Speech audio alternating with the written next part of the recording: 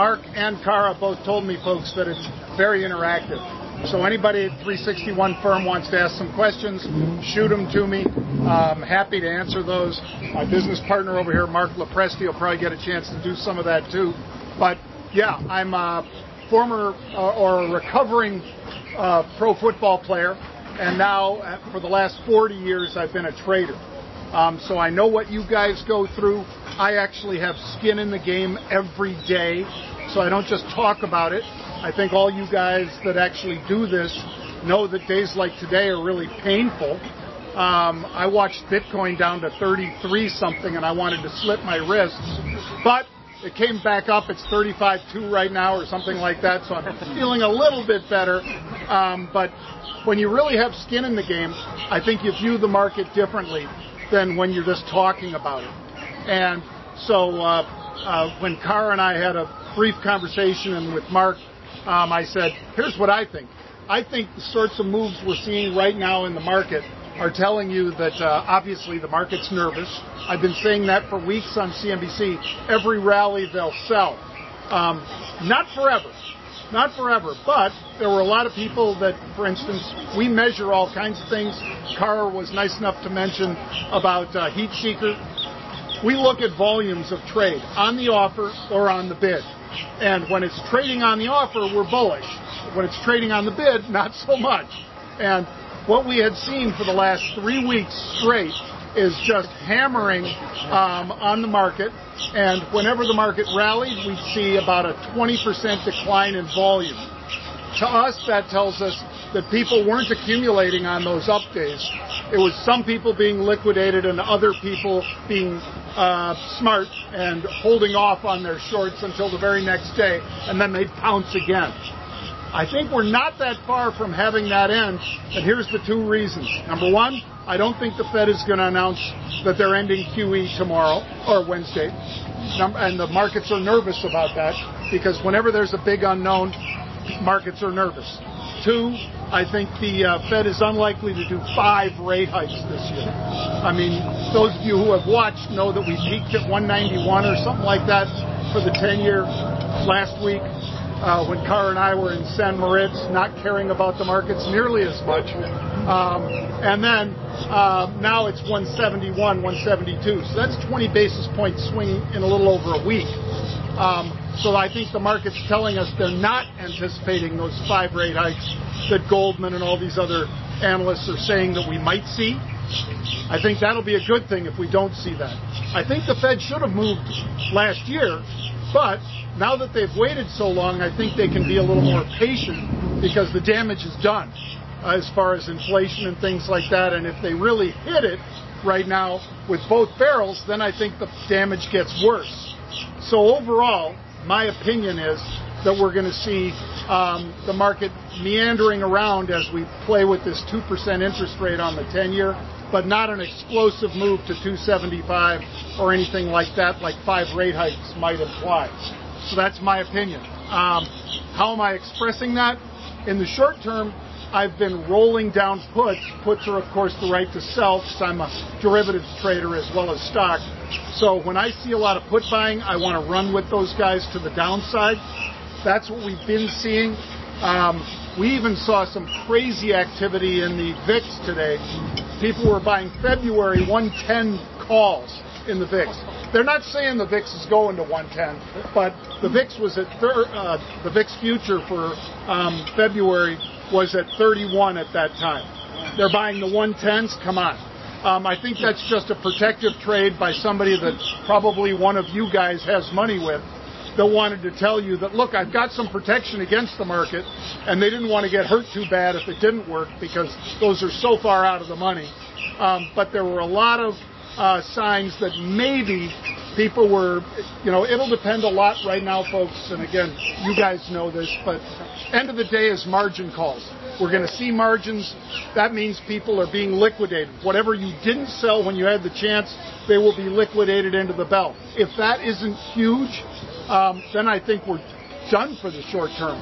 As far as today may have been a liquidation event. And My friend Robert right here had a quick question. I want to be respectful. He's always the first question. Is that right? Yes. Just out of curiosity, it was a great football weekend this weekend. The closeness, the parity, and all that. Great weekend. When you were a player, were you trading then, and how did you kind of get this sixth sense of getting into this? Was I when I was a football player, was I watching and trading the markets, more or less? And he said it was a great football weekend. It was great, except my friend, Aaron Rodgers, got robbed because his freaking special teams couldn't keep the guy from blocking the kick in the first half or stop him from coming back and blocking the punt that gave gave 49ers their only touchdown. So anyway, but you could be from Buffalo, New York. Okay? Yeah. Oh, and why didn't he squib that kick? Right? Why didn't you squib it? You got 13 seconds left. I understand, big man. I understand you don't want to give the ball to Tariq the streak, but you side kick it into the second line players, let them trying to grab it. Yeah.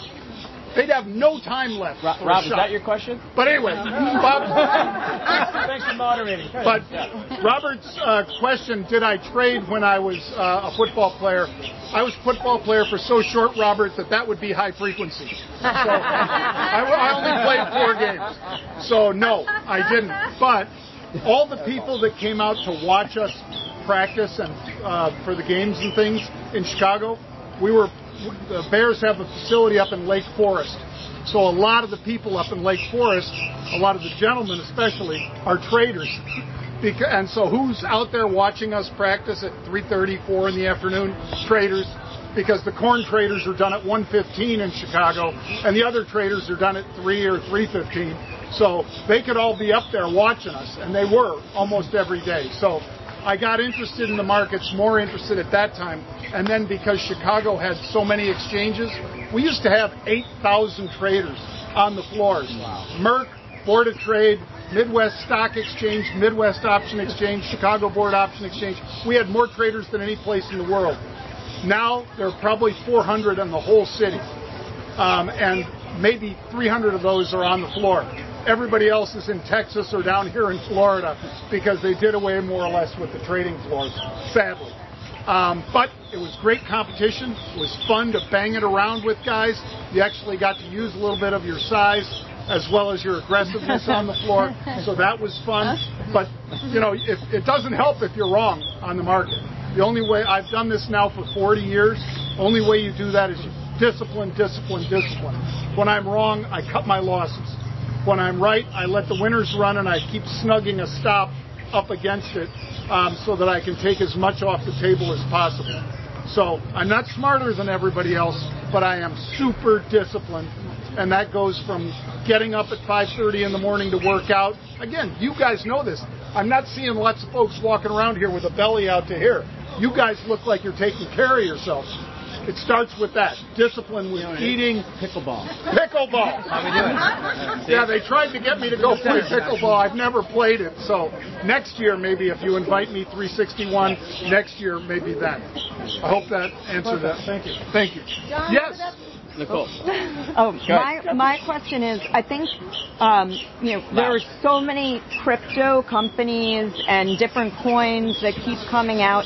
How would you recommend someone new in the space getting into it? Like, what would you look for? Sure, and I'm going to repeat it just so the people watching at home from the 361 firm can hear that. More or less, how many new coins a day are there? Over 100 every single day. Most of them will fail. Most of them will never break into the big time. But there are a lot of great protocols and a lot of firms that are using tokens to do their funding.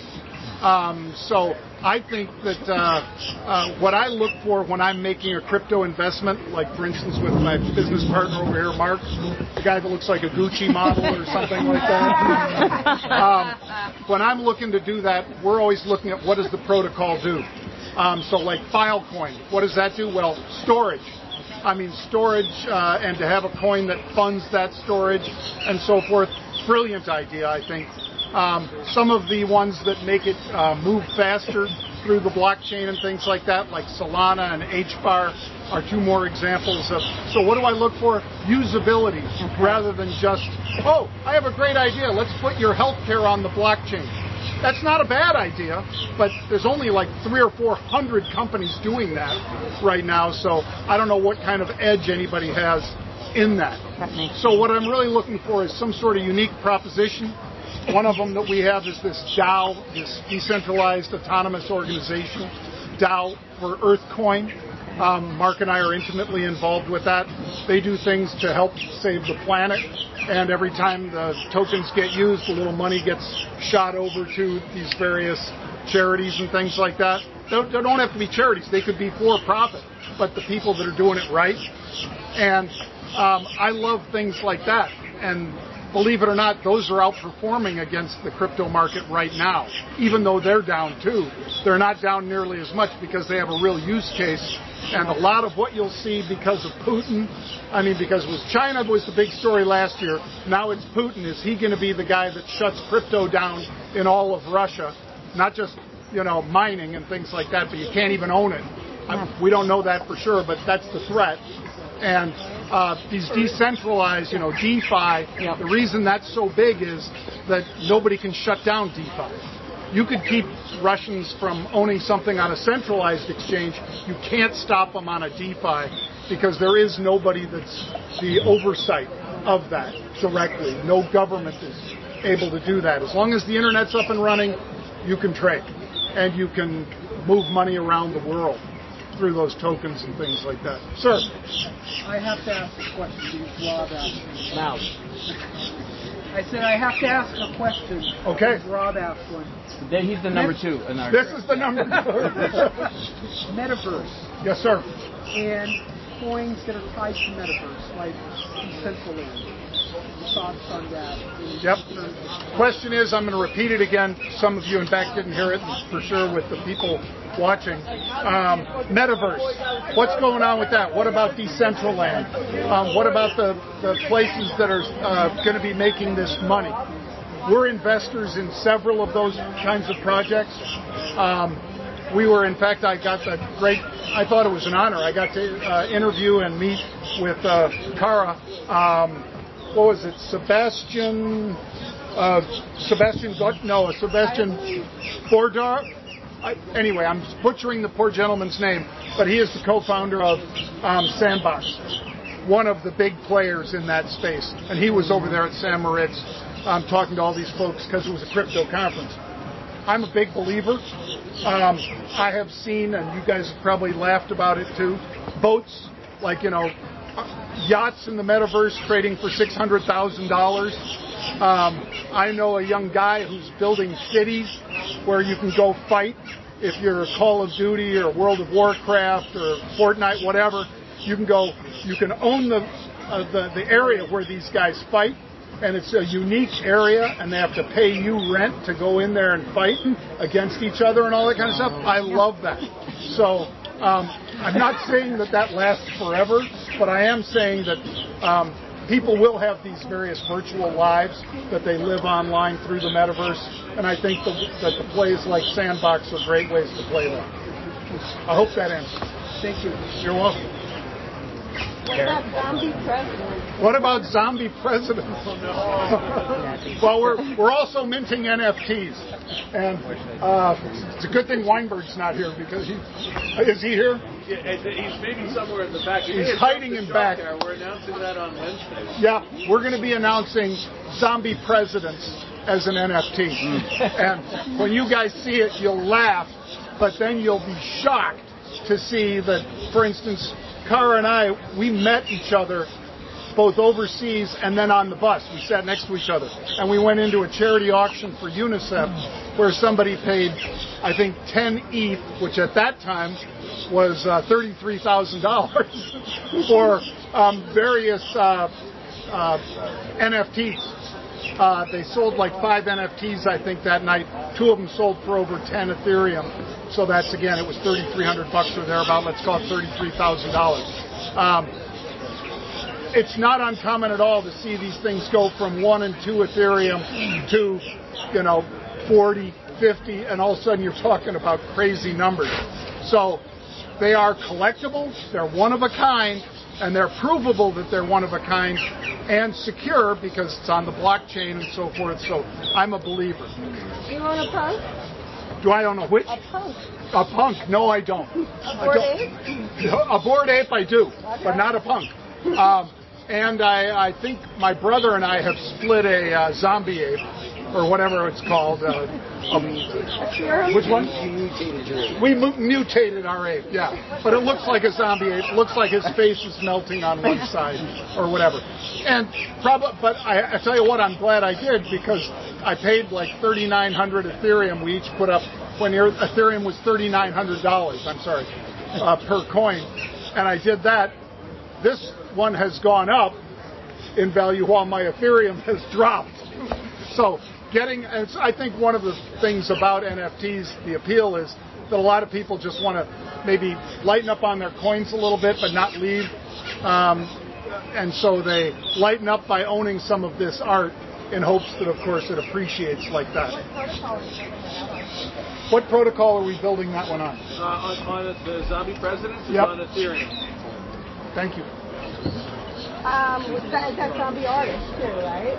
Yep, we've got our own zombie artist. We helped launch Mark, is it still one of the most successful NFT launches? Yeah, it was the most successful private sale NFT history, the Boonji Project, with Brendan Murphy, pretty well-known contemporary artist.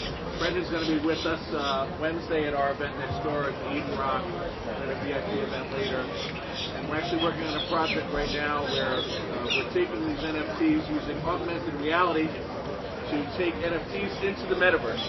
So you can buy your NFT, your favorite NFT, and use this augmented reality technology and go into the metaverse on a sandbox or the Decentraland platform and interact and play to earn. It's where it's all headed. And it is one of those things that, like Bored Apes, you might never know who did Bored Apes. But Brendan Murphy sells statues that are about 7 feet tall of spacemen in, full regalia, and he's got words and so forth, phrases written on the spaceman's outfit and so forth, and it's dancing or it's doing, whatever like this, but it's a spaceman. And he sells those. I think Serena Williams is a collector. These are the real pieces of art, though, hundreds of pounds. And now he's into the NFT space. And so what I'm, I guess, trying to point out there is that the people that are already recognized artists that are getting big time involved in NFTs are going to drive even more interest than, zombie apes and things like that, because these are real artists that have recognized followings of professional athletes and everything else that buy their works. I think his statues routinely trade for $700,000 to $800,000 for these statues, and the NFTs, when we did it with him, 40 million. How many total? So the private sale was 17 million. Private sale was 17 million, and I believe that they're still up over 40 as far as the values because of the appreciation. Just in the last, this is like a month and a half ago, folks. So, those are nice returns. Yes. So specific question and general question. Specific is Jack Dorsey and Square and now Block. Since he announced his big commitment to blockchain, with the switch of the block, the stock dropped by 30%, and it's going down. So the specific question is, what do you think? How secure is Dorsey in his position of a public company? And more general question is, if the big public companies are going into this very volatile space, what should we expect? Okay, so shortly and quickly, what should we expect from companies that are going into things like Bitcoin, blockchain, NFTs, all this sort of stuff? And Jack Dorsey specifically, since he's changed the way that Block works. Block, as you guys know, was that little square block, used to be called Square, that you dragged your credit card and then became a fintech play. And then Dorsey was so in love with blockchain and Bitcoin and various protocols that he wanted to make it block because of blockchain, but it still works for his little block that people connect to their phones and so forth. But I think the reason it dropped was just fintech was getting pounded. I don't think it was his decision to go into that space. His timing was lousy to announce it at that time, but I think that there's huge potential there. I mean, the two of the biggest in the world right now are, of course, PayPal, which has almost 400 million people on it, and that one, now they're taking Bitcoin and so forth. And I think Jack Dorsey with Square doing the same thing, but with a smaller number of people, are further endorsements of this technology, if you will. But I think the timing was probably not great for that announcement. So I would be a buyer of Square down here at these levels, or of Block. It's going down, so maybe it's time to do it. Yeah. Thank you. You got time? You got time? You're in charge, Mayor.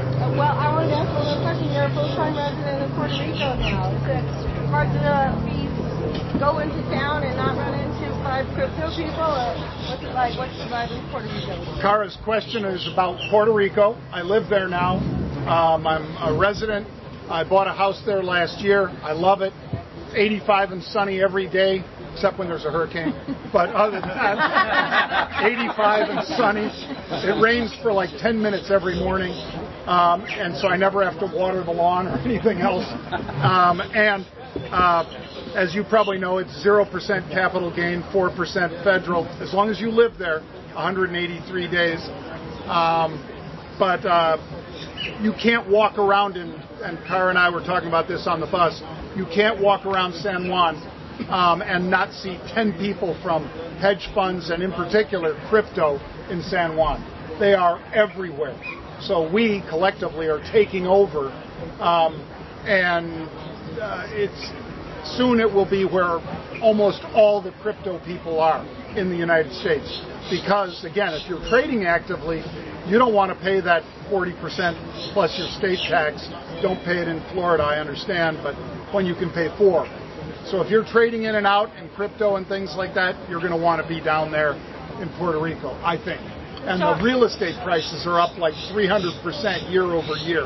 It's not like small little jumps. It's like massive leaps to the upside. John, a lot of this, let's call it a mixed crowd. It's not just crypto people. What do you say to this mixed crowd? Is this a good time to get into crypto? What do you... Sure. Kara's question, mixed crowd. Some of you are really into crypto, some of you aren't, and are mainly equity and bonds. And is this a good time to get involved in crypto? It is. I tell everybody, don't ever get that fear of missing out, the FOMO, and chase it on the way up. Wait for pullbacks. It always gives you pullbacks. Always. It's not the same as a stock, because obviously Apple might go from, 80 million iPhones to 110 million iPhones or whatever. But Bitcoin gathers its value by its scarcity. There's only 18.8 million of these things out there. Maybe somewhere several 100,000 to perhaps 1 million have been lost forever by people that have been sloppy with their wallets and all that kind of thing. So if there's only going to be 21 million of these coins, Michael, then, boom, couldn't see you. If there's only going to be 21 million of these coins ever minted, I think that that means that we're going to see a lot higher prices. Mark already gave his prediction on your 361 firm that he thinks over 100,000 this year. Probably 60,000, but he says chance at 100. And I don't disagree. I think we can get there. The wider the distribution gets of this technology and the understanding, the higher this thing's going. So I do think it goes to $500,000 and so forth over the next 5 years. And I own Bitcoin, Ethereum, Sandbox, HBAR, Earthcoin. So I probably own a total of 15 or 20 different tokens. And I'm very happy. And I think if you guys, looking at days like today when the market was down as hard as it was in Bitcoin, starting to put your toe in the water And if you only buy it on dips and just catch a couple here and there, all of a sudden you'll get addicted to it. And then you'll want to be part of this thing much bigger once you understand it and you have a feel for how it works. So with that said, Cara, thank you very much. I look forward to seeing you. I'm not leaving right now, but I know you've got other speakers. Thank you, guys. We actually have Thank you.